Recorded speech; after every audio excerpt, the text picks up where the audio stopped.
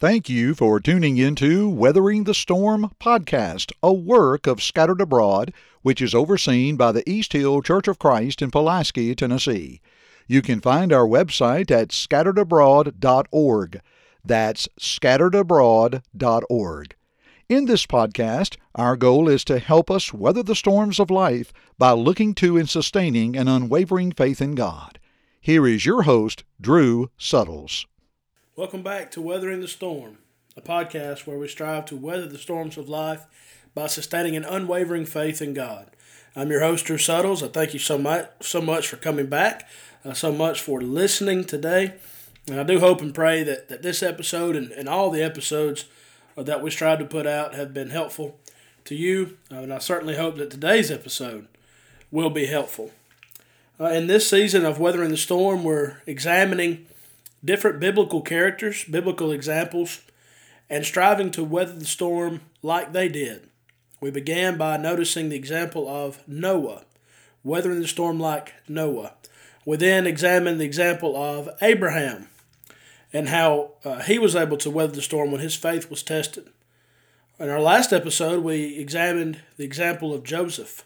And Joseph, who maintained his integrity, he took a difficult path when it could have been very easy to take another path, but he stayed the course, and because of that, he was exalted by God.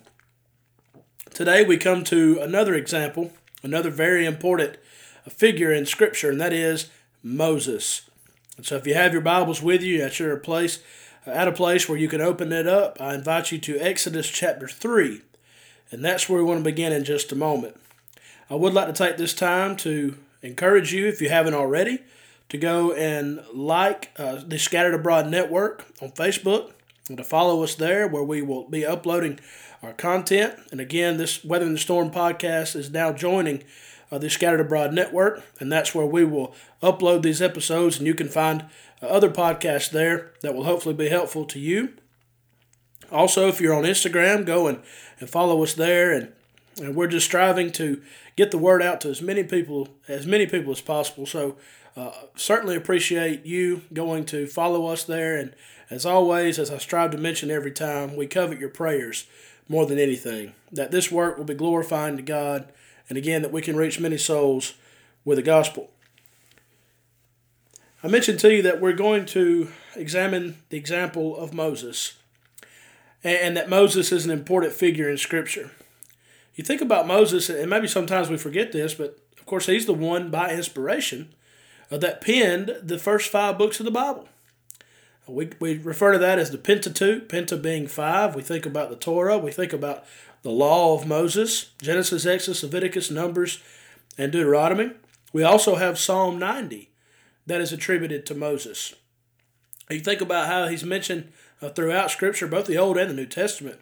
One major event that comes to mind is the transfiguration of Jesus there in Matthew 17. There's Moses and Elijah, no doubt representing the law and the prophets. But again, we think about Moses, a very interesting person. It is said that Moses was the meekest man in all the earth, Numbers 12:3. And so this was a man who had his strength under control. You think about Moses and his upbringing. Of course, he was born at a time when Israel was suffering greatly in Egypt. The Hebrew people were suffering greatly because there arose a Pharaoh who knew not Joseph. And here we have these people who are going through very difficult times. But he was born into a situation of difficulty, wasn't he? But you remember his mother, Jochebed, and the faith that she had, and that he was put into the basket and sent down the river. It just so happened that he was there at the perfect time to be there, and Miriam, his sister, was able to take him back to be weaned of his mother for those precious first few years of his life. And so just amazing to see God's hand of providence in the life of Moses from his birth all the way into his life. We think about Moses and how he was born in that situation. And in chapter 2, we read about him fleeing to Midian, because it says that Moses was grown. He went out to his brethren, he looked at their burdens. He saw an Egyptian beating a Hebrew. It was one of his brethren. And so he looked this way and that way. When he saw no one, he killed the Egyptian, and he hid him in the sand. Here's Moses who acted in a way that, his emotions got the best of him. And we think about that with Moses. We see that throughout his life. But here, his emotions got the best of him, and so he flees away. But God, it says that he heard the groaning of his people. God remembered his covenant that he had made with Abraham and with Isaac and with Jacob. And so God looked upon the children of Israel. God acknowledged them. He was going to send them a deliverer. And guess who it was going to be? None other than Moses. And so now we're come to Exodus chapter 3. This, of course, is where we read about God coming to Moses in the burning bush. And what an awesome scene that is, as Moses is taken back by the holiness and greatness of God. God tells Moses to take off his sandals, for the place where you stand is holy ground. And in verse 6 he says, I am the God of your father, the God of Abraham, the God of Isaac, the God of Jacob. It says that Moses hid his face, for he was afraid to look upon God. God says, I've seen the oppression of my people. I've heard their cry because they're taskmasters. I know their sorrows. So I've come down to deliver them out of the hand of the Egyptians. And guess what, Moses? You're up. You're the one that I'm going to choose. I want you to go, and I want you to deliver my people out of Egyptian bondage. Let's just take a step back and think about how Moses must have felt. Here's someone who was raised among the Egyptians, and we find that in Hebrews 11, and we'll get to that momentarily, but just think about someone who grew up in that society, grew up in that culture, knew how powerful they were, knew how Pharaoh was, and yet God chooses him to deliver his people. When we come to chapter 4, we find that now Moses is going to have to weather the storm. And what a unique storm he's facing. The first thing that I want to emphasize is that Moses had to weather the storm of inadequacy. Inadequacy. He didn't think that he was good enough. He didn't think that he was the one who should go and do this. In chapter 4 and verse 1, Moses answered God and said, But suppose they will not believe me or listen to my voice. Suppose they say, The Lord has not appeared to you.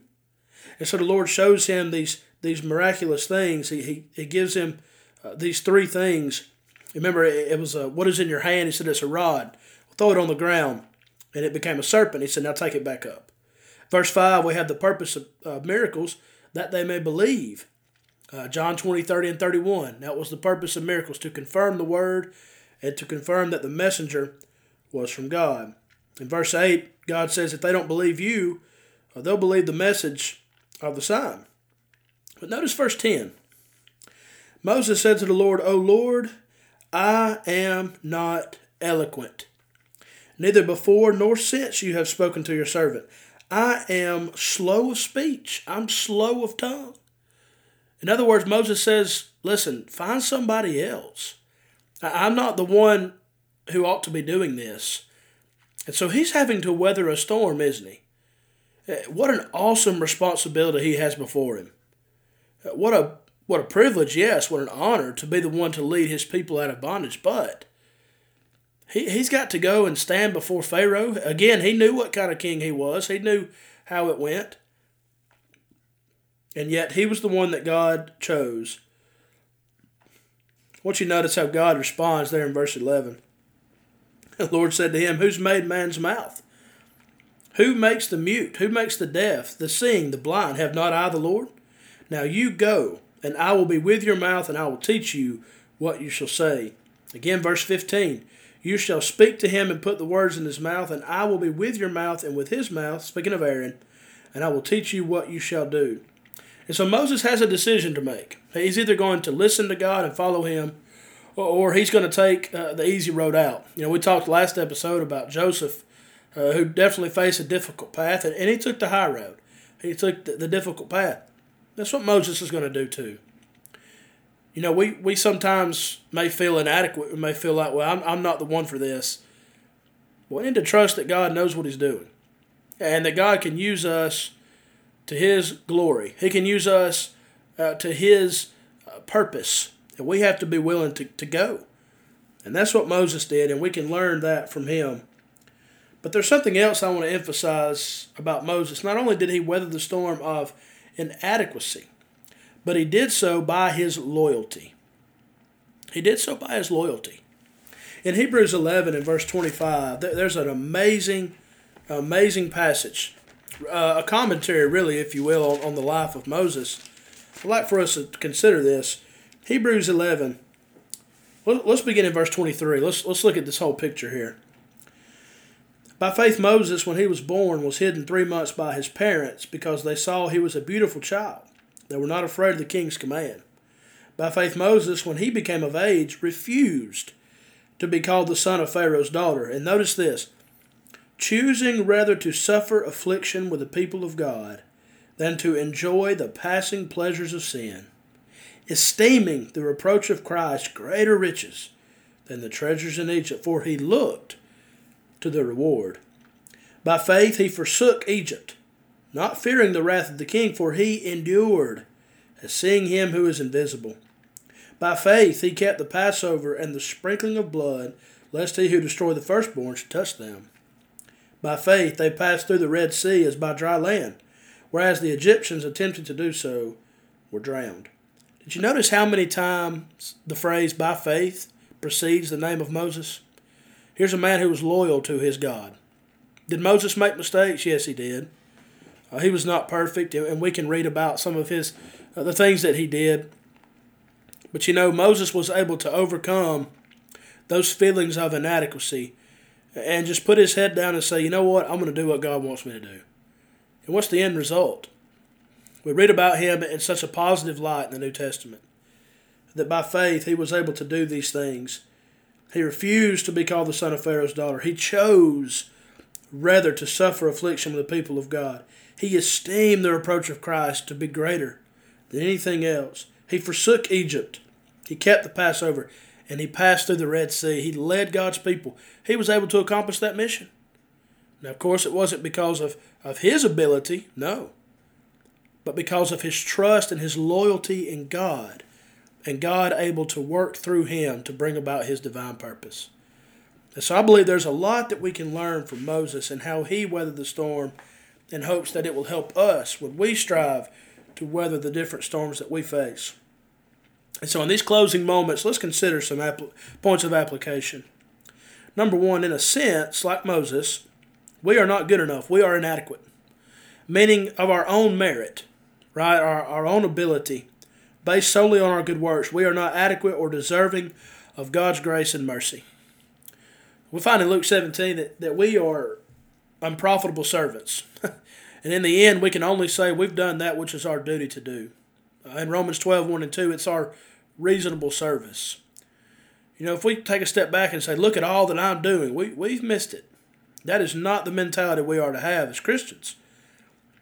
Ephesians 2, 5 through 9, we're reminded that by grace we are saved through faith, not of ourselves.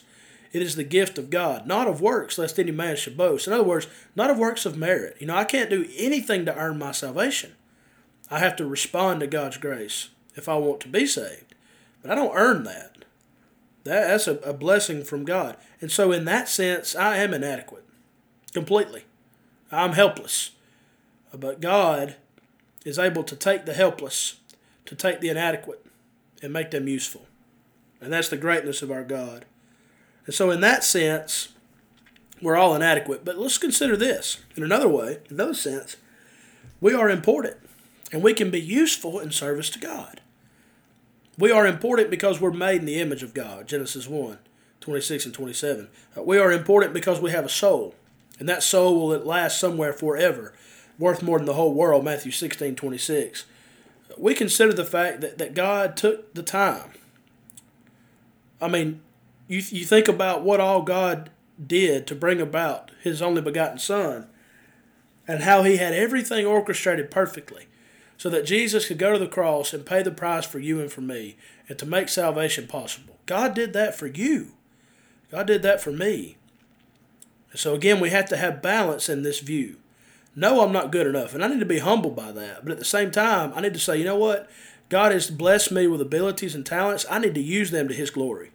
I don't need to shirk my responsibility. I need to take what God has given me and go and do my very best for Him. Because with God, inadequacy can be turned to something very, very useful. But we also talked about loyalty, and that Moses, he had to forsake Egypt. He had to forsake some of his family, didn't he? Some of those he grew up with, some who helped him, helped raise him. And sometimes we have to do the same thing. Maybe we struggle with loyalty. Maybe we don't serve God the way we should because we're hindered by family, hindered by friends. Sometimes family and friends can get involved. It can cloud our judgment. We need to make sure that our loyalty resides with the Lord, number one. And Moses, we find, again, in Hebrews 11, that's what he did. Ultimately, his loyalty helped him to overcome. A final point of application I'd like to make is that Moses had the riches of Egypt at his fingertips, but he chose to suffer with the people of God. The question that I want to ask from that as we think about weathering this storm is, what are we willing to give up for the cause of Christ? In Luke 14 and verse 26, Jesus, we have it recorded, "If anyone comes to me and does not hate his father and mother, wife and children, brothers and sisters, yes, his own life also, he cannot be my disciple." If you want to follow the Lord, you have to get over yourself. You have to get over your inadequacy. You have to get over your shortcomings. You have to leave everything behind, and you have to just say, you know what, I'm going to follow the Lord no matter what it costs.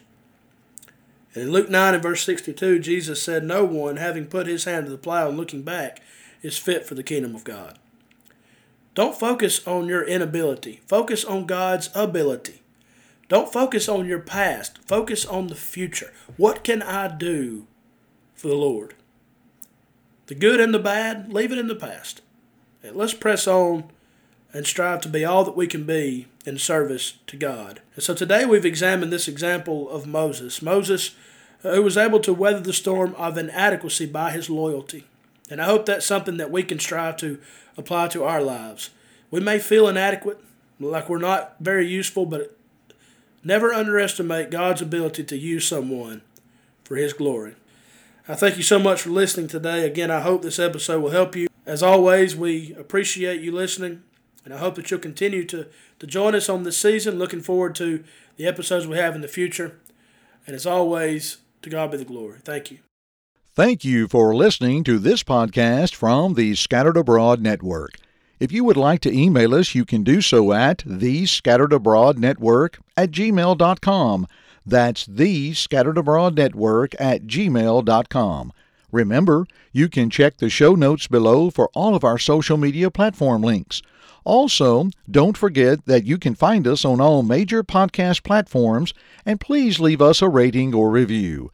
We hope and pray that this has helped you grow closer to Christ even though we are scattered abroad. May God bless you.